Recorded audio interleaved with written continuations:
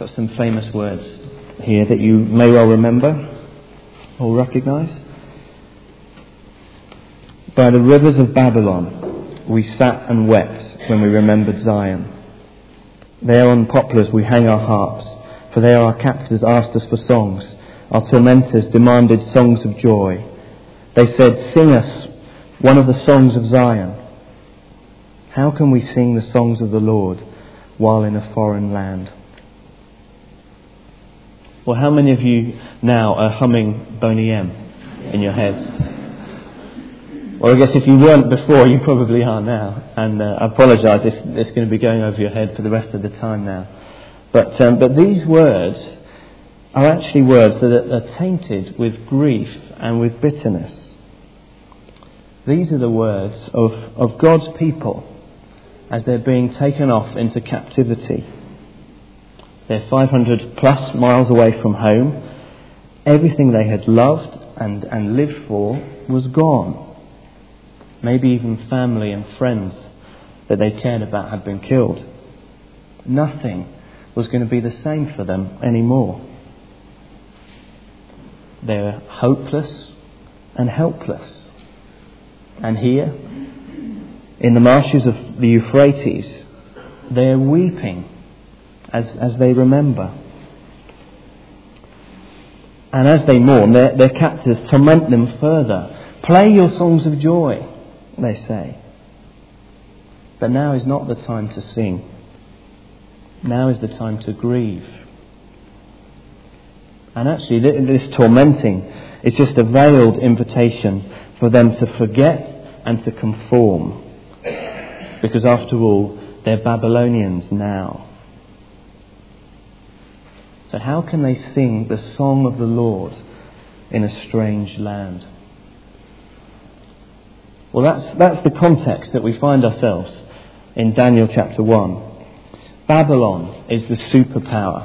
We read in verse 1. Do turn up, Daniel, if you've got it in front of you. I've just lost it, but here we are. Daniel chapter 1. So Babylon is the superpower at the time. God's people, the kingdom has been divided some years previously. Israel in the north has already been taken captive by the Assyrians. And now Judah, the small little southern country, is swept over by King Nebuchadnezzar of Babylon. It was no problem at all for them. A bit like, I guess, Chelsea playing St Albans City. It's no contest. So Jerusalem is fallen, we read in these first few verses. And did you notice who is deported? Verses 3 and 4. It's young men without any physical defect, handsome, showing aptitude for every kind of learning, well informed, quick to understand, and qualified to serve in the king's palace. This is actually the first of 3 deportations by the king of Babylon. This time he takes the creme de la creme. He takes the cream of the society here. Young men who are handsome, who are bright, intelligent, able. Probably they would have been teenagers. So I guess as we were looking at WNT and FNT, just like you guys. So this is the situation we find Daniel and his mates. They're far from home. They're in a strange land. Totally different culture, different language, different food, different traditions. What's going to happen? How are they going to respond? How can they sing the song of the Lord in a strange land? Well, the book of Daniel takes us through the story, unfolds us, and we're going to be seeing it over the next few weeks. Chapter 1 is of course a very good place to start. And this morning we're going to see 2 main things. We're going to see, first of all, that God reigns even in a hostile world. And we're going to see how we should live for him in a hostile world. But we're going to start with the second one there. Living for God in a hostile world. I want you to think, first of all now, how would you have responded if you were in that situation? These are young guys, these are teenagers, far away from home, in a totally alien environment. They would have been scared, confused, possibly even doubting everything that they'd grown up believing. And I guess it would have been easy for them to just kind of segregate off and just become a kind of isolated Jewish ghetto in the midst of Babylon. It's a strange language and a culture. Maybe if we just kind of stick together and ignore everything else, we'll be all right. But actually, the first thing we learn from these guys' response is that they don't hide away. And when studying Daniel, sometimes we can jump too quickly onto verse 8 and to look at the stand that Daniel makes. But actually, before we look at what Daniel says no to, we need to spend some time thinking about what he says yes to.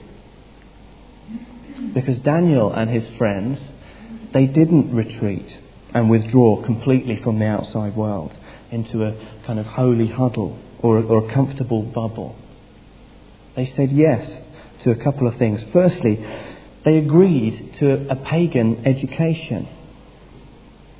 Did you see that in those first few verses there? That they were to be trained in the language and literature of the Babylonians. It's a fairly clever strategy, really, from the king to kind of brainwash and indoctrinate the elite of your enemies. But Daniel and his friends, they agreed to this education. And no doubt this education would have included all kinds of dodgy stuff. Sorcery, divination, all kinds of weird and wonderful things.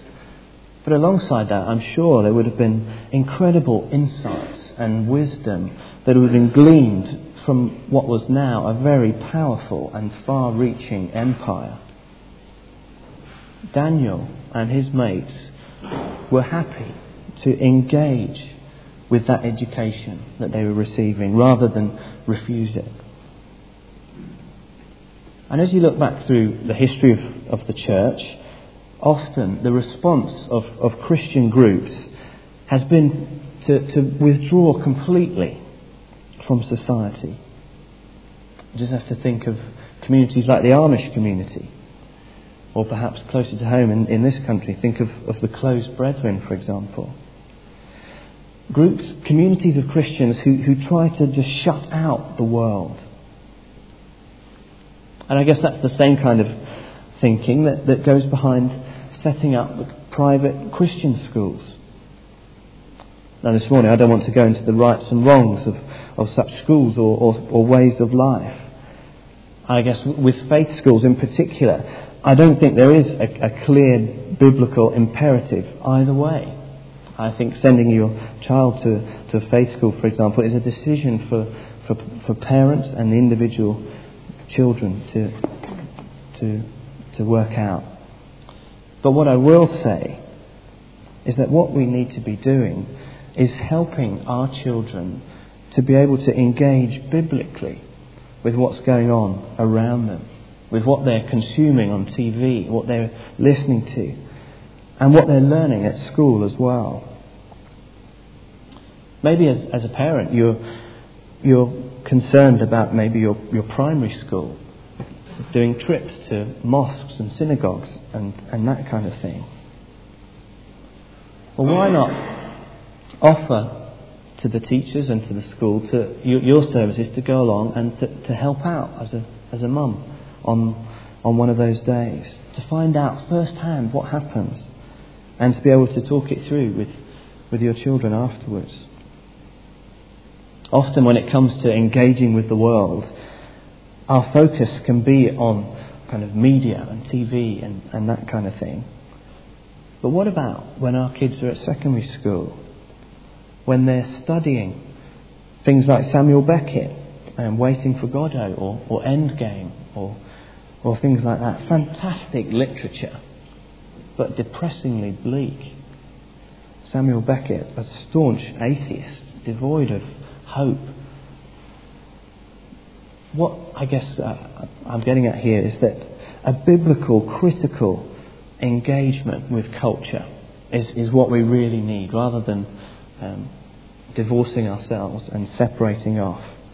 So Daniel and his friends said yes to that pagan education.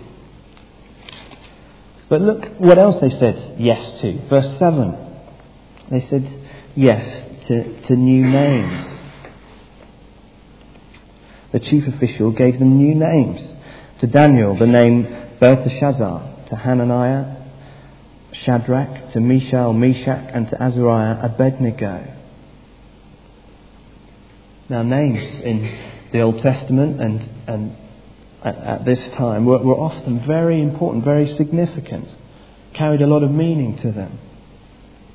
And it seems that Nebuchadnezzar is deliberately attempting to kind of distort the meaning of their names here. Daniel means something like the Lord is my judge. Hananiah means beloved by the Lord. Mishael means who is as the Lord. Azariah, the Lord is my help. Whereas Belteshazzar means something about a god called Bel. Shadrach means illumined by the Aku, the sun god. Meshach, rather than who is as the Lord, is who is like Aku. Abednego means servant of Nego, rather than the Lord is my help. But interestingly, Daniel and his friends are prepared to say yes to that. They go along with it. They don't hide, but they get stuck in. They engage with the situation they face themselves in. And as we were thinking earlier this morning with Bex, as Christians today living in the UK, we are aliens and strangers. Heaven is our home. We're in exile here. And the message for us is not to hide, but to engage. Let me just flick over to Jeremiah 29. This is a letter to the exiles in Babylon. Listen to what the Lord says to them. This is what the Lord Almighty, the God of Israel, says to all those I carried into exile from Jerusalem to Babylon. Build houses and settle down. Plant gardens and eat what they produce. Marry and have sons and daughters. Find wives for your sons and give your daughters in marriage, so that they too may have sons and daughters. Increase in number there. Do not decrease. Also seek the peace and prosperity of the city to which I have carried you into exile. Pray to the Lord for it, because if it prospers, you too will prosper. Yes, this is what the Lord Almighty, the God of Israel, says. So did you see what Jeremiah says here? He says to them, even though they're in captivity, that they're to seek the prosperity of the city. They're to get on with life. They're to work hard. They're to engage. They're not to hide away.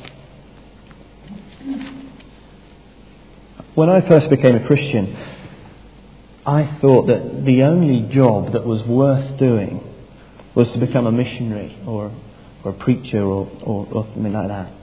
That was the only thing in this life that was worth doing. But as I look back on that now, I can see that actually that's very naive. And actually not what the Bible would hold up as well. Because part of what it means for us to be in God's image is that we work, is that we enjoy our work and find satisfaction in doing it well. Actually, the Bible is clear that work has an inherent dignity. And we can bring glory to God wherever we are, whatever we're doing, whether we're a road sweeper, an accountant, a pastor, or a traffic warden.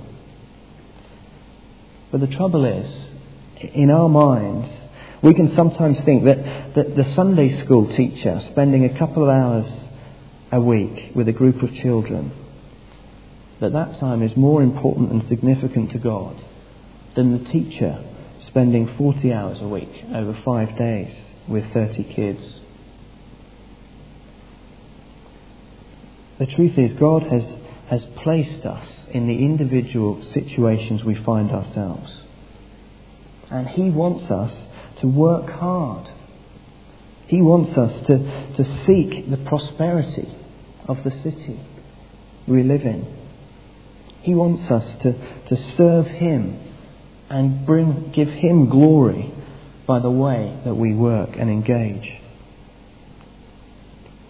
So as you look through the Old Testament, people like Daniel, people like Joseph, made a massive contribution to their world and their situations by working hard, by engaging, and by sticking with it. So the first thing we learn about living for God in a hostile world is that we don't need to hide away. But back to Daniel, the second thing we learn that this chapter teaches us is not to compromise. Look at what Daniel says no to. So throughout history, we've seen that sometimes Christians have chosen to hide themselves away from the world. But at the same time, as you look back through history, it's pretty clear that Christians have been guilty of making exactly the opposite mistake. That Christians have too often let themselves be squeezed into the mould of the world. That they've compromised and given up on making a stand where they've needed to, and so have lost all distinctiveness. So Daniel and his friends fully engaged with this new world. He said yes to the pagan education and to the new name. But he also said no when he needed to. Look at verse 8. But Daniel resolved not to defile himself with the royal food and wine. Daniel resolved. Some of the older translations say that he purposed in his heart not to defile himself with the royal food and wine. It's actually, I guess, a bit unclear as to exactly what the problem was for Daniel. What it was exactly that he was opposed to. And some say actually the food that they would have been eating wouldn't have been kosher. So as a God-fearing Jew, well, yeah, according to Levitical law, he would have to forego that.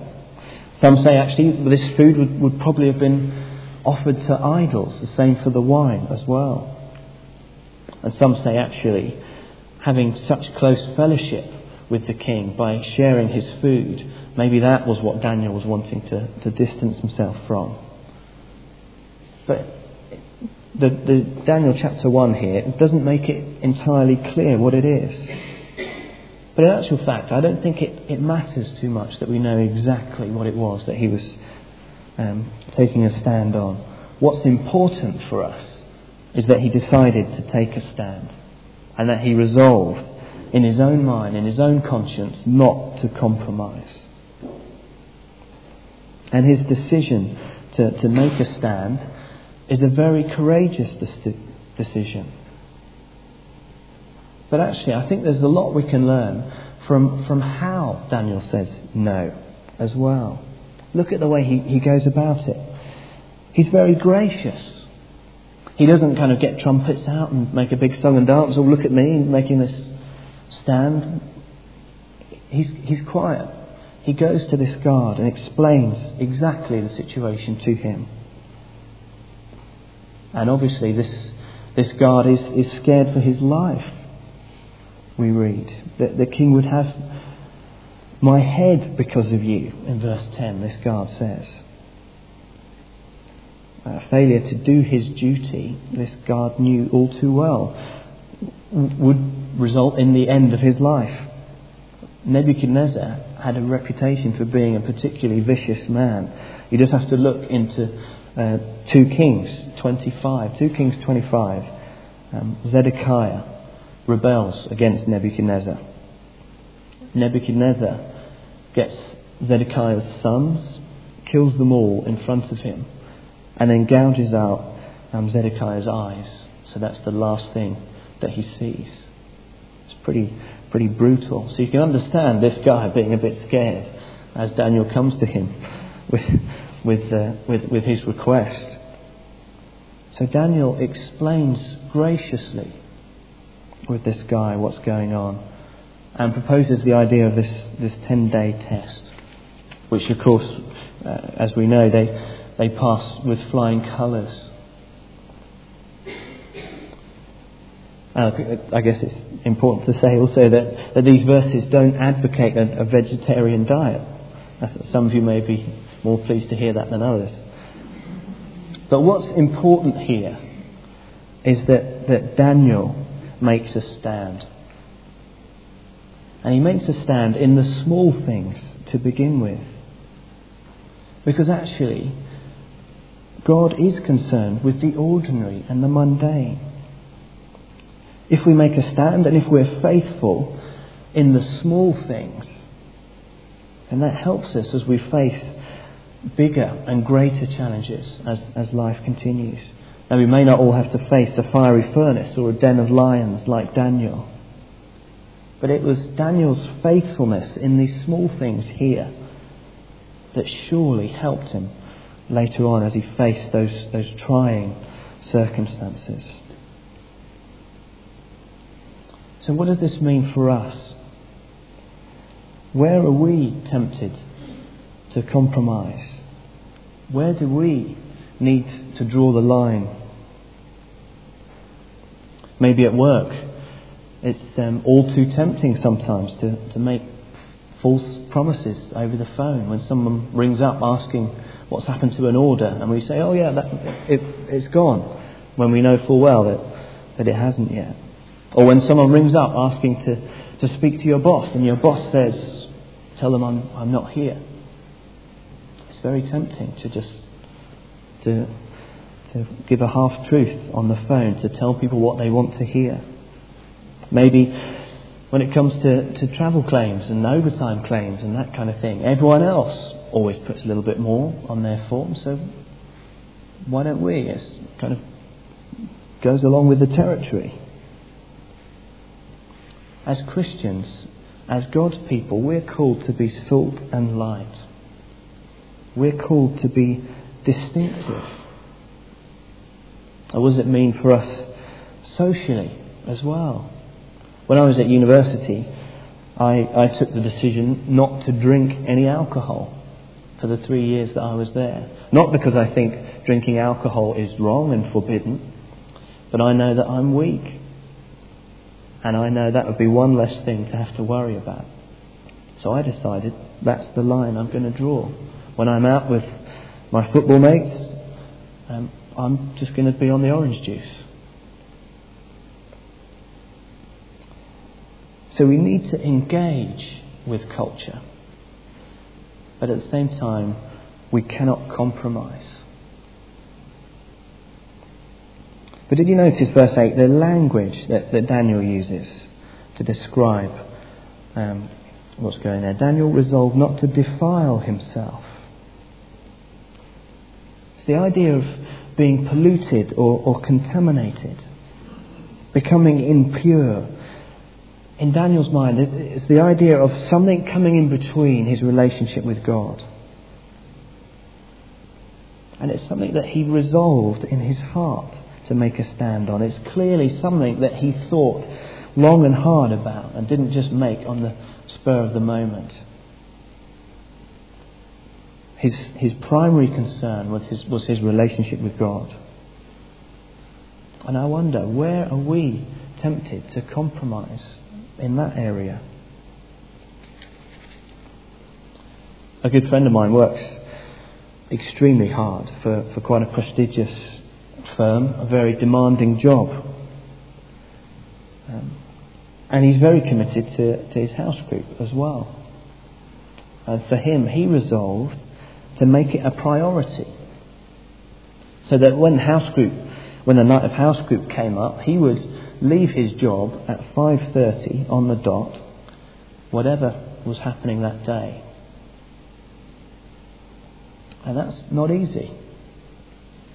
But because house group, because his relationship with God was his priority, he wanted to make the stand that one night a week, his priority was not his job, but his relationship with God and meeting with the community of his people.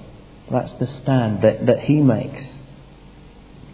It's the line that he draws in the sand. So where is it for you, I wonder? Well, there's lots that we can learn from Daniel about living in a hostile world, from what he says yes to and what he says no to. But actually, I think we'll see over the next few weeks as we go through the book of Daniel, the star of this book is not Daniel. Fantastic though his example is, the star of this book is the Lord. And the underlying reason why Daniel is able to live the way that he does is because he knows this truth, that God reigns even in a hostile world. That's the big theme of this book.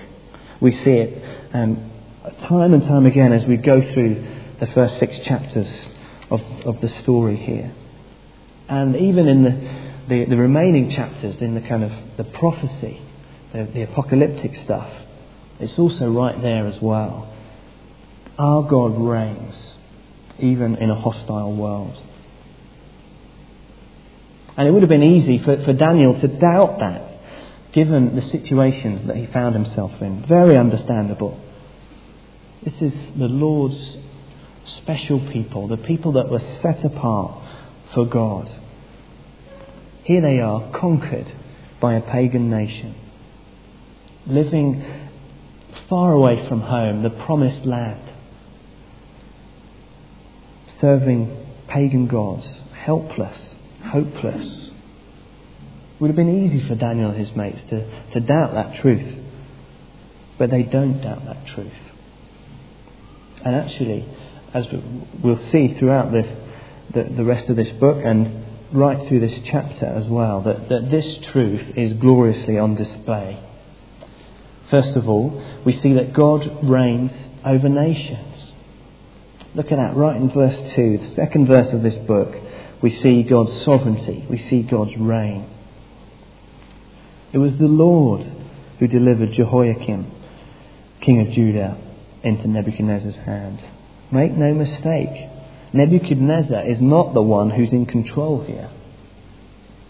And in chapter 4, he'll come to see that himself as he's spectacularly humbled. The Lord is the one who's in control here.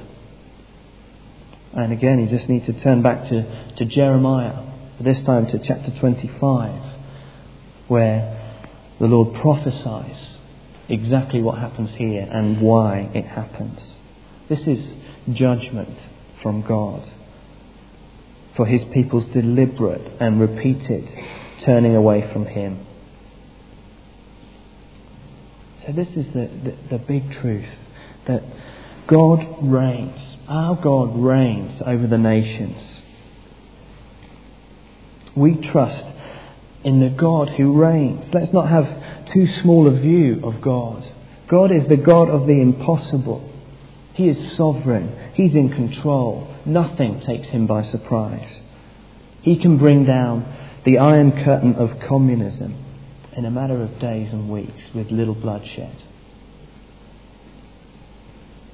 So we can pray for our world with supreme confidence that God reigns even in a hostile world, that nothing, no one is beyond his control. God reigns over Iran. over the Middle East, over Iraq, over Afghanistan. God reigns over nations. But secondly, God reigns in individual lives as well. Even though God has the weight of the entire universe on his shoulders, the affairs of nations, God is still interested and involved in us as individuals. Look at verse 9 and verse 17. In verse 9, now God had caused the official to show favour and compassion to Daniel. And in verse 17, to these 4 young men, God gave knowledge and understanding of all kinds of literature and learning, and Daniel could understand visions and dreams of all kinds. So actually God is the one that's pulling the strings here for his people. What encouragement and strength we can draw from this truth, that God reigns even in a hostile land, even in Britain today, even in our workplace, in our home, in our street. And he can work and change and influence and help and encourage. And Daniel knew that truth. And that truth shaped the way he lived and the choices that he made. You see, in some ways, the choice that Daniel has to face again and again in this book of his is fairly simple on one level. Who is Daniel going to fear most? That's the choice that he has to make. Is he going to fear the king? Or is he going to fear the King of Kings? Well, we'll see as we go through that Daniel feared God more than Nebuchadnezzar, more than Babylon, despite the circumstances he found himself in. He trusted God. He knew that the Lord reigns and not Nebuchadnezzar. And that's what gave him the strength to stand, even though it was hard. So the question for us is, who do we fear most? It's easy to fear God on a Sunday morning at church. What about tomorrow morning, when we're isolated from the community of our family here, when we're at work, when we're far away from home? Well, that's a whole different ballgame, isn't it?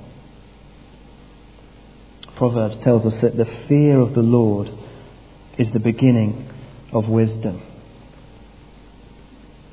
Or what do the decisions that we make, the things that we find ourselves thinking about most often, what do they reveal about who or what it is that we fear most of all? So here's Daniel, a stranger in a foreign land. It would have been easy for him to think that God had given up, or perhaps even didn't exist in the first place.